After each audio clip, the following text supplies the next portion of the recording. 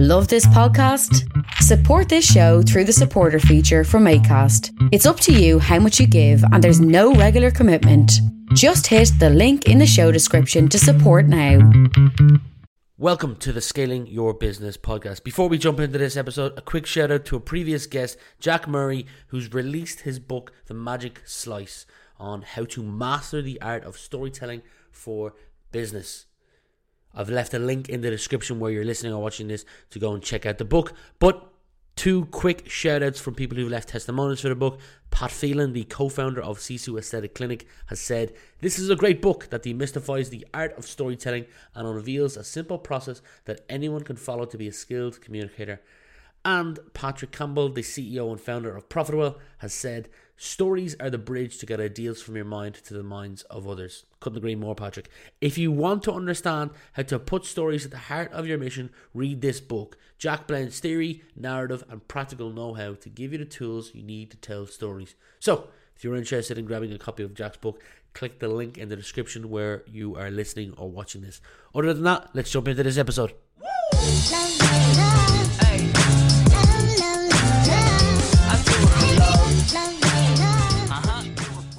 You're very welcome to another episode of the Scaling Your Business podcast. For this episode, delighted to be joined by Eamon Moore, the founder and CEO, now chairman of Hickory. Eamon, you're very welcome to the show. Thanks, Ryan. Delighted to be here and thanks for having me. Yeah, delighted to have you, man. We're going to focus on getting to know you a little bit over the first couple of minutes and then jump into the main part of the podcast. From my research, you went to secondary school in St. Joseph CBS in Fairview. I'm going to assume, you can correct me if I'm wrong, that you grew up around the area. Can you tell me what life was like growing up? Any standout memories, favorite hobbies?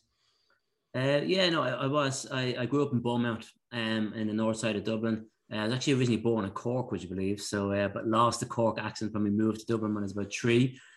So I always get a good laugh from people when I talk about that. But I grew up in Beaumont most of my life, at the school there locally in Beaumont, and then Joey's, as we called it, in Fairview. It was a great school. They had great memories of that. There's a lot of successful people came out of that school. But was the first thing. But there was good business focus in that school. There was a kind of almost even an entrepreneurial spirit in that school back in those days with different activities that they had. So it was a very good ground there. I remember they all used to bring in some great guest speakers and previous students who have gone through Joey's and successful in different areas of business and everything else, and sport. So it was a great breeding ground for me, and made a lot of good friends there and connections. And funny enough, people I do business with today, I went to school with in Joey's. So there's a really good piece there. And I've gone back myself to speak to some of the students over the years and kind of give back in the same way students did during my time. So yeah, very fond memories of Joey's in secondary school, and then that brought me on to DCU then, where I did a degree in computer applications, and again, great 4 years there, great grounding for where I started out in the world, and again, great connections. I'm a big networker by trade, so I even from an early age I was doing that. So these kind of environments I'm really comfortable in, and that's things that I really enjoy. Why computer applications in DCU? Was there an interest there? There was, yeah. I suppose the career council in Joey's, everyone was saying computers, you got to get into it. It's the way to go. And that was 98. So then 2000 happened. So maybe some of those insights weren't there around that time. But I started early. I was lucky enough to work in quite a successful computer software company called CSK Software in Moulsworth Street, Dublin.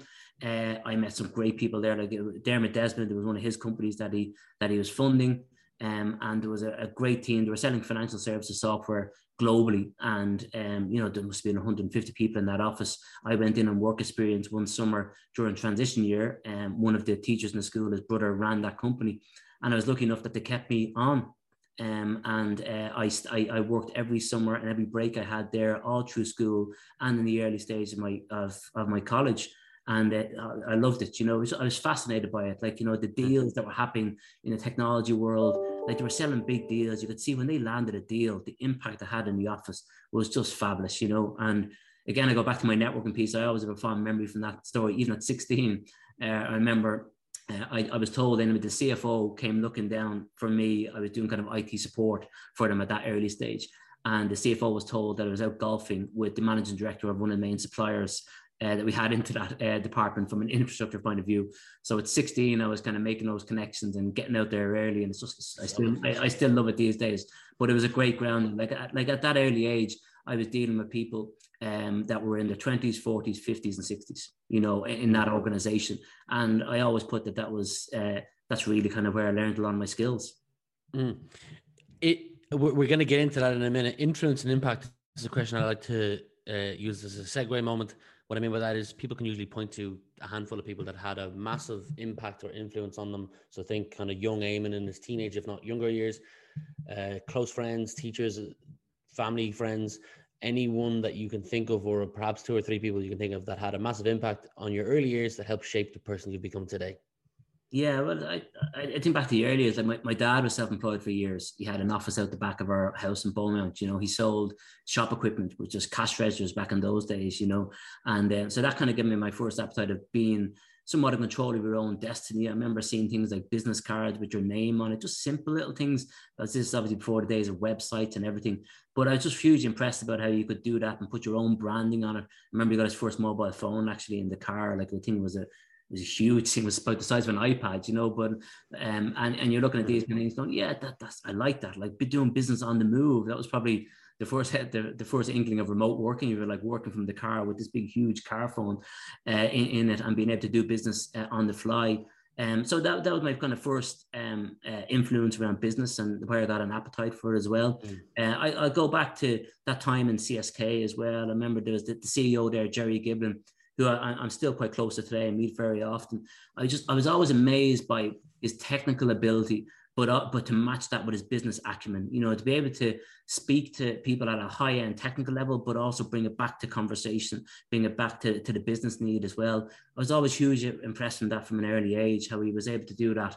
And that's something I tried to bring into what I do these days as well. So that was a great deal of influence from me. And then, but across the board, you know, I'm, you know, I suppose I people I relate to, and you know, I read the Sunday papers, all the papers, the business publications, like anyone, but I'm always drawn to people I know, as opposed to, you know, these big worldwide success stories of people that I don't know. It's people I've met during the course of my career. I'm always really interested in their story, you know, and seeing them in the paper and what they're doing and how they're pitching. I just find it far easier to relate to those people because I've met them or I'd seen them in the business environment, as opposed to going off and reading books from A, B, and C. You know, it's just the way I approach things. So it's those kind of people that I at times find my inspiration in, because it's close to me, it's real world, it's right in my doorstep.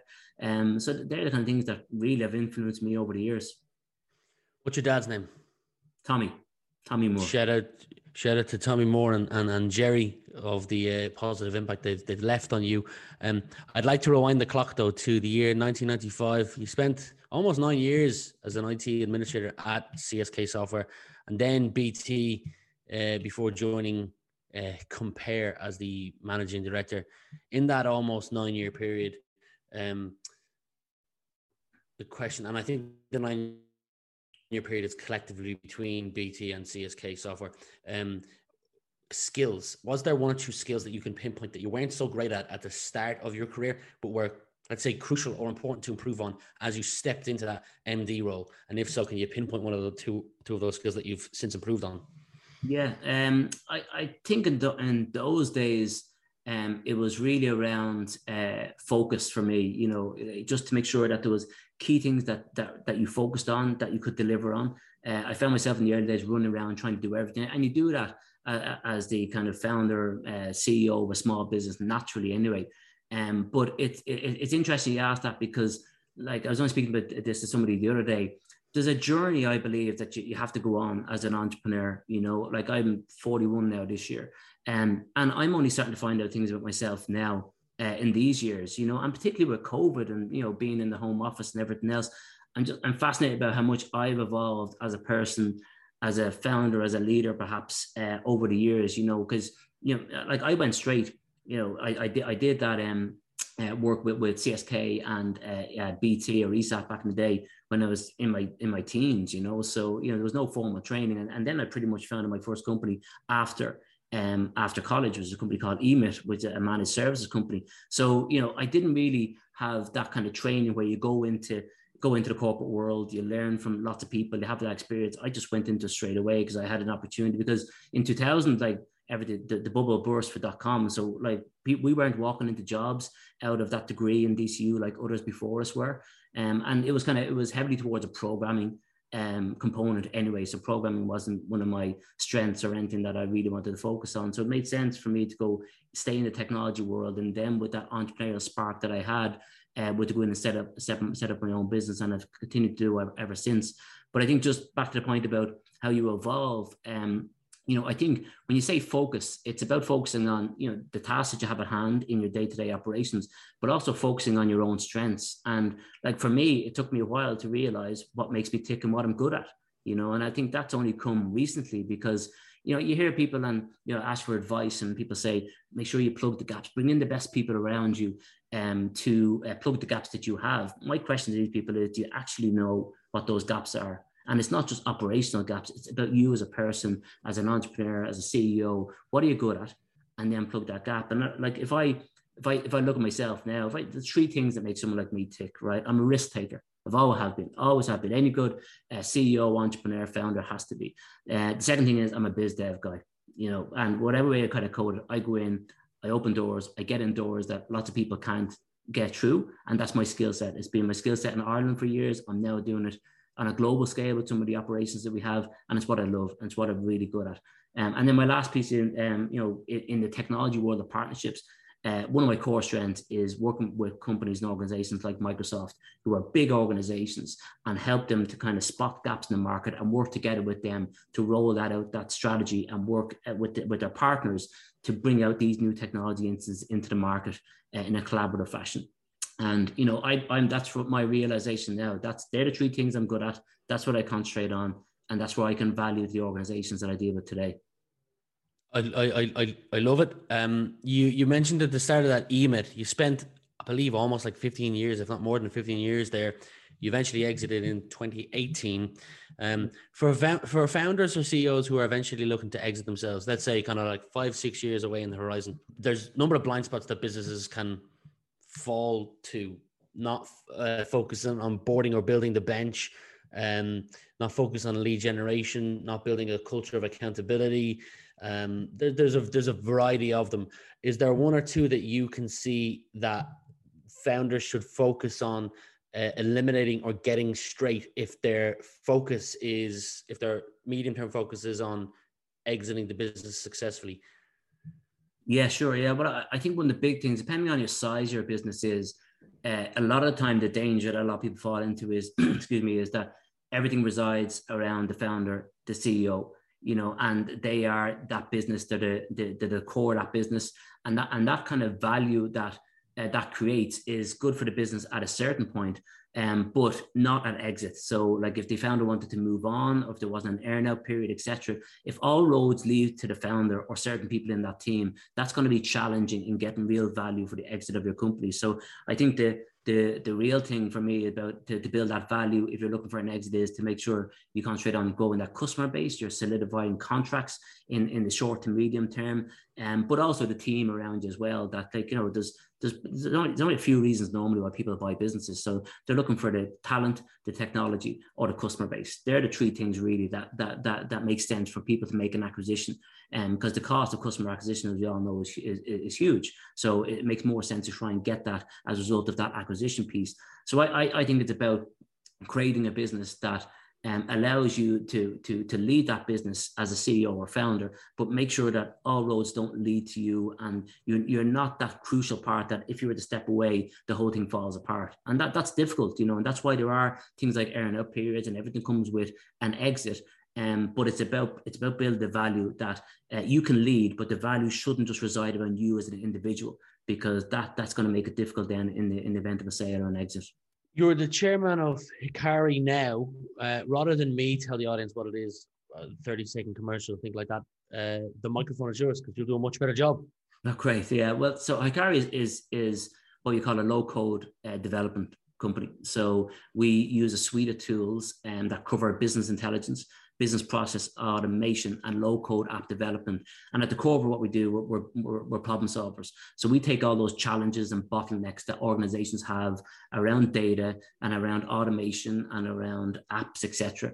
And we build them in a low code environment. That means the speed to development and the rollout of these applications is much lower than in your traditional software development piece.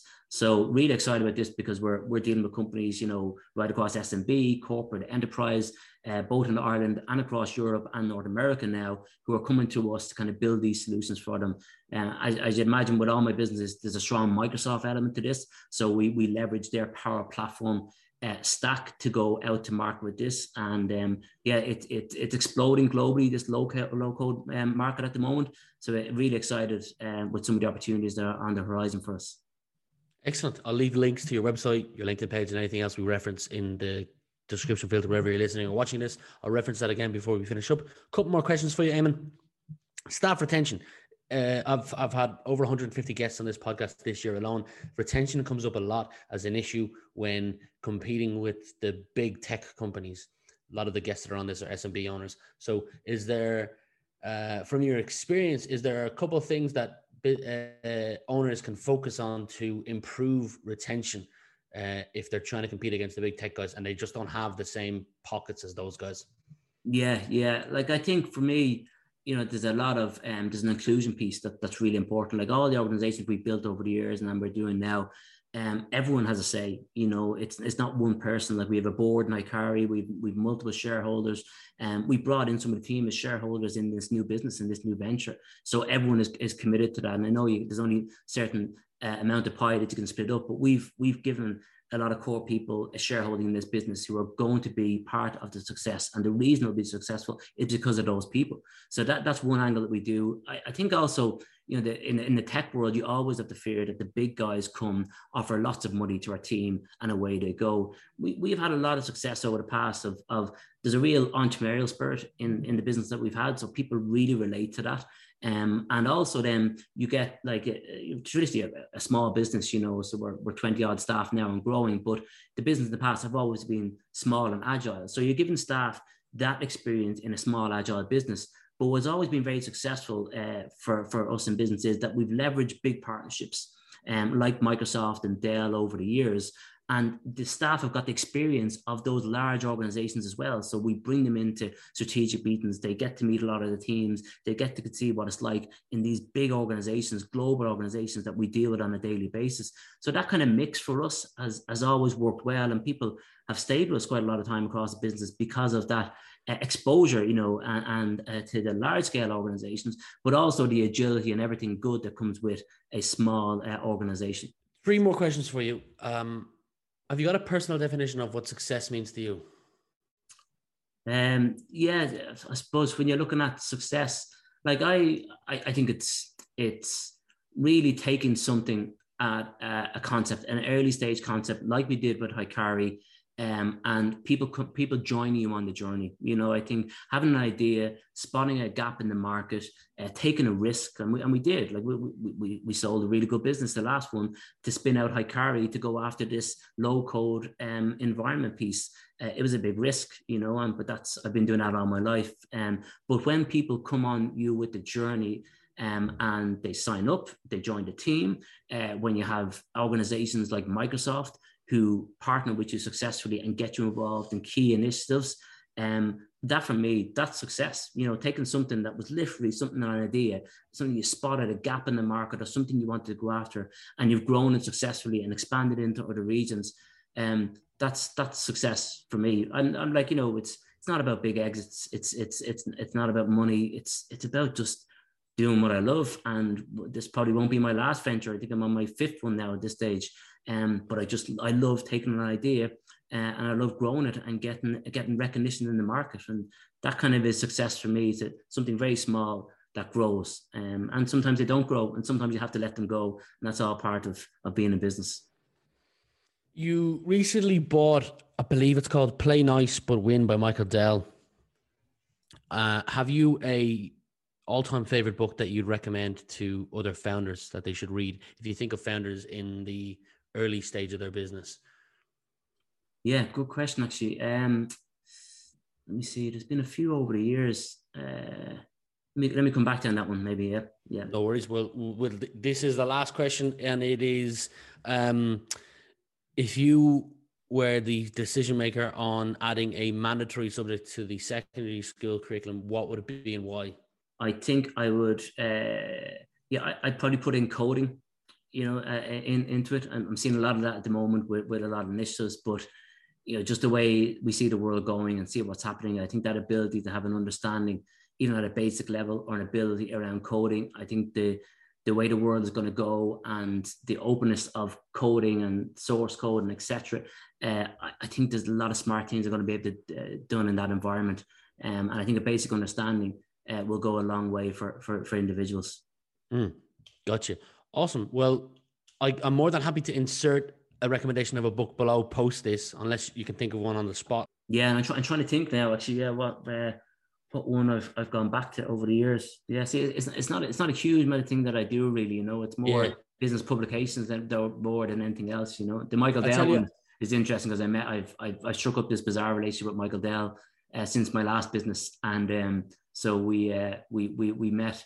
Actually, I was messing around on social and tagging him with a few tags, and I wrote some blog posts for Dell Ireland here, and he eventually picked up one of the blog posts and reshared it to like 1 million Twitter followers or something, and then he linked in with me, and then we just struck up this bizarre relationship since, and we'd email every so often for updates, and he shares advice and thoughts on what I'm doing, and met him a few times in Austin. We won a global award with him in 2016, I think it was, or 2015 perhaps. So I got the chance to meet him in person. I've met him in person here.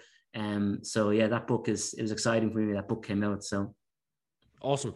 I'd like to thank you for spending the last 25-30 minutes with me. I'll leave links to everything that we discussed below, and wherever you're watching and listening to this, I wish you continued success with this venture and any future ventures. But for today, Eamon Moore of Hikari, thanks for being my guest. Great. Thanks, Rain. Appreciate it.